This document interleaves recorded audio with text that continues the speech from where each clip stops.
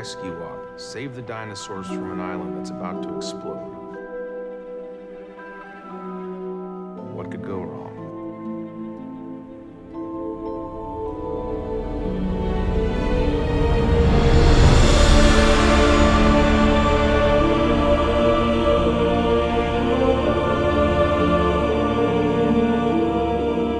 Hello, welcome to Fallen Kingdom. We return to Jurassic World 1 minute at a time. I'm Brad.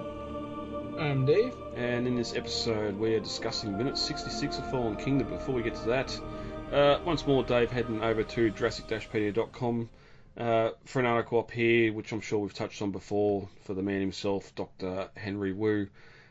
More so for this minute and the next minute, I wanted to check back here with what he was up to between the events of Jurassic Park and Jurassic World. We're going to get the lines either in this minute or next, I cannot recall. Mill saying that a marathon sounds expensive and this sort of research costs money. And with Jurassic Park no longer in existence, Henry would have had to find his own way, his own funding. Obviously, InGen in the early days would have kept on paying those bills, but in the meantime, after the fall of Sauna and that, he was still doing research, writing books, and getting paid to essentially play God. Mm-hmm. Yeah. So this is a nice long article detailing pretty much everything. And what he was doing between Jurassic Park and Jurassic World is basically in '94. We don't know what he was doing during the Lost World, but in '94 he and InGen went in to basically damage assessment. They wanted to see what was still alive, what needed to be destroyed, and basically found that that Nedry had sabotaged the cryo units, and all the embryos they had stored there were basically gone. I don't know. I think they did have backups in the headquarters at Palo Alto and the like they did in the novel, but I can't remember exactly. Isn't that just before you keep going, one of the biggest things not brought over from the novels is InGen headquarters? Any reference to it whatsoever? We've had InGen in pretty much four out of 6 films. Through different iterations, obviously by Jurassic World, they're just a security firm and not into the genetic research anymore. But it's just a shame that even and this is probably adding more to Jurassic Park 3 than deserves. But even just while they're talking about InGen's list, just Billy's mentioned something about the police raiding InGen's headquarters in Palo Alto or something. Just a line like that, just to confirm that what we get in the novel is pretty much what is happening as well in the movie universe. Yeah. Well, it's mostly the DPG that has filled in these gaps here of what was going on in the timeline. For example, they found the remains of the baby raptors that we saw had hatched in the movie. They sadly did not make it without parental care. And again, that's something that was created at that time, and goes back on that. Then you have things like Jurassic Park Survival or Survivor, I can't remember what it's called now. Whether it's going to be, obviously we're going to get raptors in that, whether they're going to use those infants. I suppose whether or not it's going to be canon's the main one there, but if those infant raptors were there, then obviously there was adults as well that obviously laid the eggs. Whether that was one of the 3 animals that were later captured and moved into the holding pen or not, and speculate all you wish about that. But sorry, I took away from your conversation there.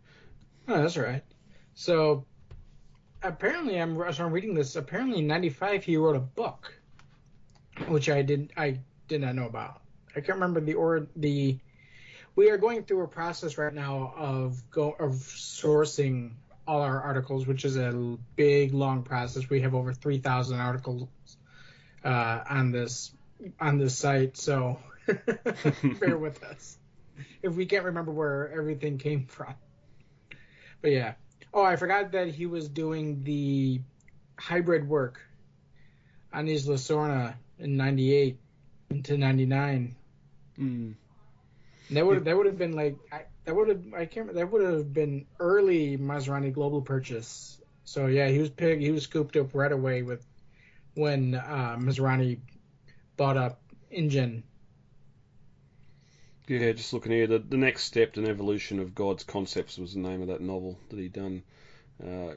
Coincidentally, the same year that Malcolm violated his non-disclosure agreement. So obviously, we probably didn't talk a lot about Jurassic Park or dinosaurs in that novel. Otherwise, Malcolm wouldn't have been the only one going against his NDA. Mm-hmm. Well, apparently, writing that book is a breaking of his NDA, but it was dismissed by it as much as Malcolm was. You did not create dinosaurs.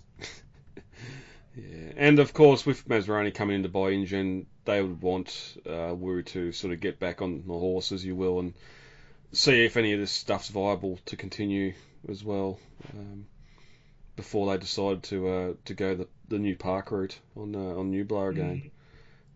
But we could go through this article and discuss a lot.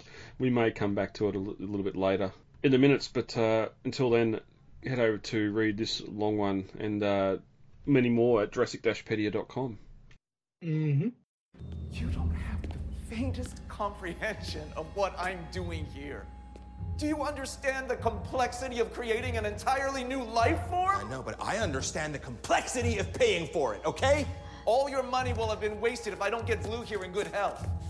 To get the next iteration under control, it needs to form a familial bond with a closely related genetic link. English, Henry. It needs a mother! Dave, we're going to get in minute 66. Sure. I thought, did we just do 66? I'm losing the plot. Minute 66 of Fallen Kingdom opens with Wu fighting with Mills and ends with Maisie slowly walking backwards towards a dark cage. As we end at minute 65, Wu was arguing the complexities of creating life, and Mill counters asking Wu if he understands the complexities of paying for it. As we just mentioned on the Jurassic-Pedia bit, Wu was getting paid by InGen for a lot of it. Well, not only the complexities of paying for it, but they're trying to keep everything on the down low. So every payment they make has to look like on paper that is not what they're paying for. Yeah. So rebuilding the labs, getting new lab equipment, hiring new staff, buying new computers, buying. I think the cleanup in Fallen Kingdom was a lot more haphazard than it was in Jurassic World. So they're literally just shoving vials and stuff into cases. And they had those all stored kind of nice and neatly. Like, Wu is an organized person. He's got all this stuff organized very neatly. Everything's labeled. And so they're buying label printers. They're buying, all this stuff that they're buying that makes it, and then they have to make all that all of that look like they're actually buying an island, a private island. Yes, they are doing some finagling with the books. The books are more than cooked. They're well done. And even with that, obviously, Mills can't do all that by himself. There's got to be accountants. There's got to be an accounting firm that's doing all this. Lockwood himself would have an accounting firm just to help Mills run his assets, companies and all that. It was an accountant that took down Al Capone. Yeah.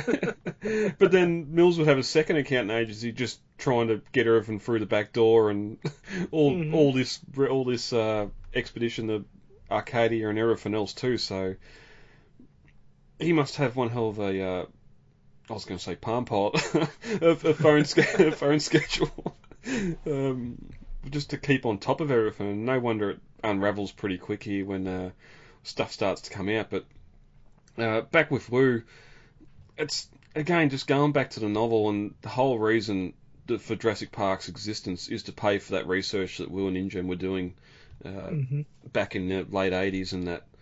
And well, we can make dinosaurs, but how are we going to pay for them? What are we going to do with them? Well, let's get others to pay for the research by coming and visiting and seeing these animals, and as Gennaro says, paying $10,000 a day. Mm-hmm.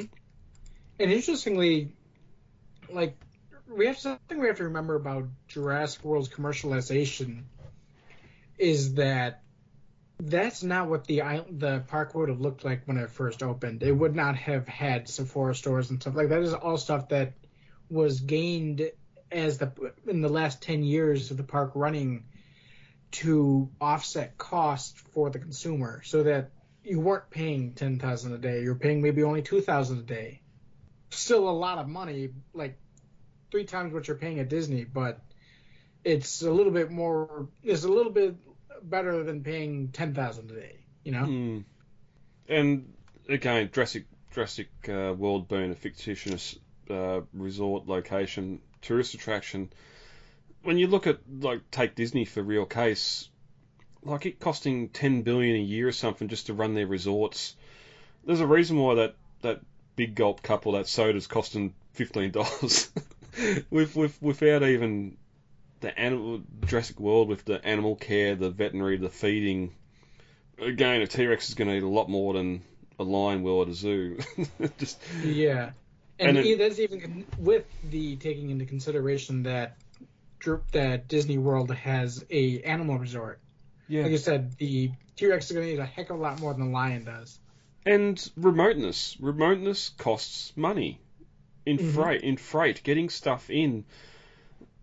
Like, again, Nublar not being that big, but still, you'd want a decent sized cattle ranch or something on Nublar just to feed that. You'd want cropping lands. You'd want all this sort of stuff there, or as close to there as possible, just to feed the enormous amounts of. Because it's not like the Lost World or whatever. It's not, the animals aren't sort of free feeding. The herbivores may free feed a little bit, but again, you're not going to put 5 brachiosaurs in a football field size pen with five trees in there and expect them not to strip those trees bare and dig the roots out of the ground. Interestingly, though, at the same time, that's kind of something that's brought up in the novel, is how the way that the herbivores don't strip that small island bare is the fact that the plants themselves do actually have defenses, that the plants are not going to let the animals sit there and strip the place bare. I can't remember what they call, if they named it in the novel, but they described this one plant that giraffes eat that secrete this nasty kind of venom. It's not a venom, but it's like a toxin that if the giraffes if the giraffes graze for too long, the plant starts secreting this venom, and not only does it secrete the venom, but it starts sending out pheromones to the other trees, so they start secreting the venom. So then they discuss in the novel how the giraffes then figure out that if they eat upwind instead of grazing downwind, they can beat the plant's defenses. I'm glad you got a good memory, because I was trying to think of that as well. I was thinking down the evolution route, but it wouldn't happen in such short a time. With just herbivores being in need of food, they'd, air quotes, evolve. Like, again, but yeah, plants, whether they're poisonous, whether they've grown thorns on their outsides to keep tongues away, that sort of thing. There's a lot of that in the world today, the animal kingdom. Even going to sauna, and just the fact they put the hide up and cover it in poisonous plants, just so the herbivores don't come near it. But yeah, you would think in any given time that Nublar would resemble more of a Moab or something than a tropical island, just with so many herbivores roaming around on it, without putting poisonous plants and that sort of thing in like that as well. Well, the other thing you have to remember is that, like, for example, on Sorna, those great. Just take the sauropods for example. 2 different brachiosaurs and mamenchisaurs. And the mamenchisaurs are going to be constantly competing with the brachiosaurs. How they got away with it in the Mesozoic was there were 2 different time periods and 2 different continents. And the thing is with the apatosaurs and the brachiosaurs, they're not eating the same. They're not eating at the same level. The brachiosaur can eat higher up than the apatosaurs can, but the apatosaurs can also eat lower down than the brachiosaurs can. It can graze from the bottom up instead of the top down. The Mamenchisaurus kind of screws that all up by having just being gigantic, and 2, its neck can go up and down that whole tree. And then that doesn't even get into the smaller. Oh, I won't say too small, but you sort of got your Pachycephalosaurus, probably the 9 foot, be able to stand upright and be able to get the lower hanging stuff as well. But yeah, the sauropods are definitely definitely going to stress out or put a lot of weight on the local vegetation anyway. Oh yeah. With how much they eat too, like there'd have to be ships of hay, straw, roughage, all that sort of stuff coming in just to feed them on the daily basis. And then even like we get the picturesque, the boys in the gyrosphere Valley with all the herbivores there, but I know even with cattle, you feed cattle and they fight amongst each other. I don't think you're going to be feeding the Triceratops, the Stegosaur, the sauropods, any sort of feed like that when they're together, because we know herbivores are just as dangerous as carnivores and they will fight each other. Oh, totally. The other thing is that in the novel they were also supplementing them with lysine, and same with the first movie. And in the novel they had, I think they may have been on the computer system list too. I can't remember though. I think they might have had herbivore feed or something like that. And so they were supplementing them with basically like a dino food feed mix that had lysine-rich foods in there that offset their inability to process the protein lysine. So they're also, I can't remember if they had such measures at Jurassic World, but they probably did have feeding stations to help supplement them because, again, their diets evolved for something far different than what they have available to them at Jurassic World. Those tropical plants were not designed to be grazed on by, or did not evolve to be grazed on by brachiosaurs, you know? Yeah, and even though this tangent's gone long enough, been involved in farming and that, sometimes some of the local supermarkets and that do have leftover fresh produce that has gone past its use-by date or is no longer in the quality or the condition it needs to be to sell, they'll give that produce to farmers to feed to cattle and that. So I don't know if Winston's has got a little bin out the back they keep all their wilted lettuce leaves in that go out to a Pachycephalosaurus or something, but obviously there'd be some sort of food recycling on Nublar as well, just to, because then there's where's all the rubbish going? There's another ship just leaving with all the trash on it. Yeah.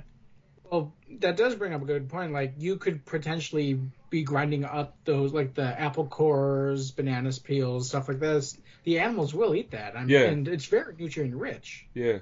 Same with like steak bones, chicken bones. That can be ground up and turned into meal for, like, for example, the infants maybe.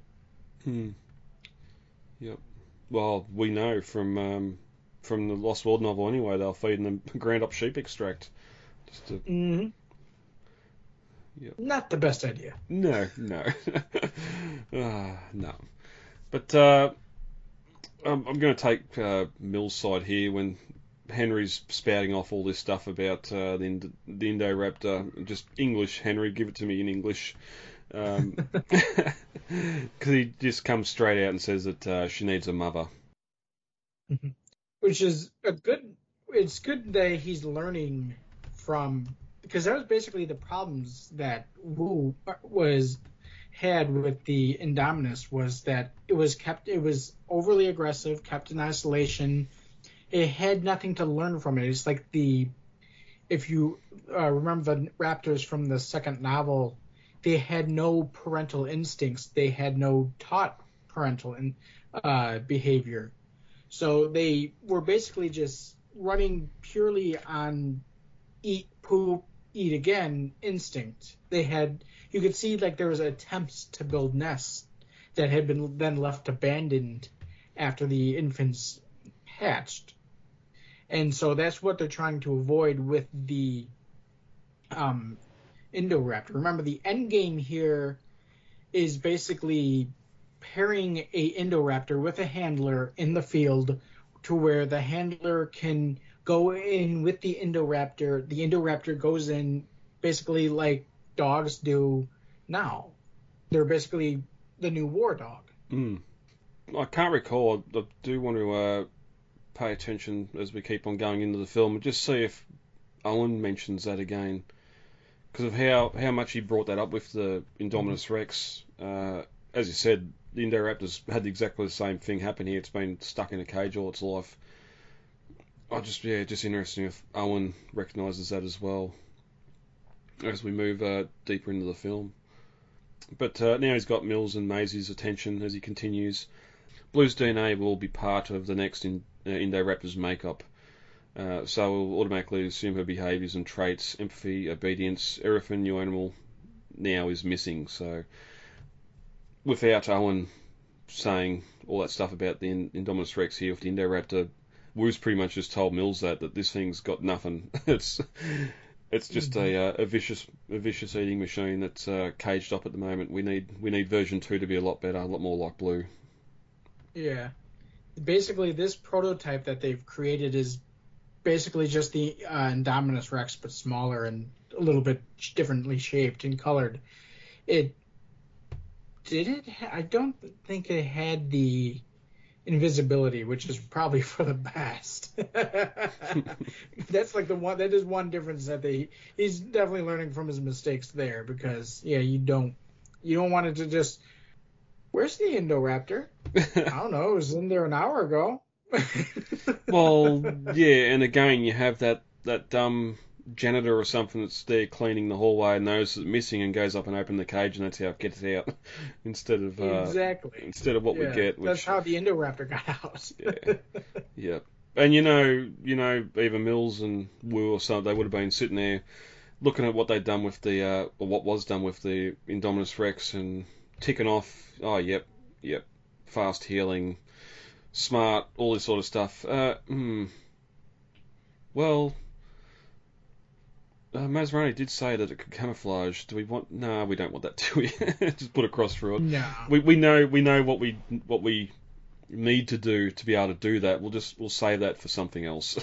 We'll make some two-headed cats that can camouflage or something.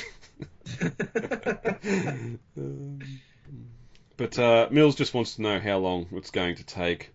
Wu says it's not a sprint, Mr. Mills. It's a marathon. A marathon sounds expensive, Mills says, and turns to walk away. Besides, time is running out, and so is my patience, Henry. So, you have to understand this is all uncharted territory. A wolf today, genetically, is barely distinguishable than a bulldog. But within that grey area, there is art, which, again, there's that little bit of that mad scientist of Henry in there. But he's true, like, what wolves were back in the day, even now, they're not that too far away from the common canine. But, no. Speaking of common canines, you all talking about it. Meanwhile, Maisie's been running ahead of the pair, trying to stay out of sight, and now she's found a nice little secluded, dark New York alley here to hide in the shadows.